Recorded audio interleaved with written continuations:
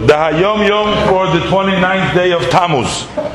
This tells us a very important thing about the Tzemach Tzedek, that they once found a note that was handwritten by the Tzemach Tzedek. In the note it stated that he made a decision to study every day 6 hours during the nighttime while standing.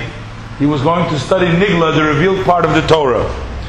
Thank God, and this looks like it's all in the note. In the note it said that thank God that he fulfilled and he was able to review the entire Shas, all the Talmud, both the Babylonian and the Jerusalem Talmud, and also the 4 sections of the Shulchan Aruch, Be'iyun. That means very thoroughly he learned it through. Now, it seems like if a person makes a decision, maybe if you put it down on paper, it helps. But in this case, not only his decision seems like was on paper, but even the fact that he had fulfilled his decision, he put down on paper. That's what they found in his handwriting over here.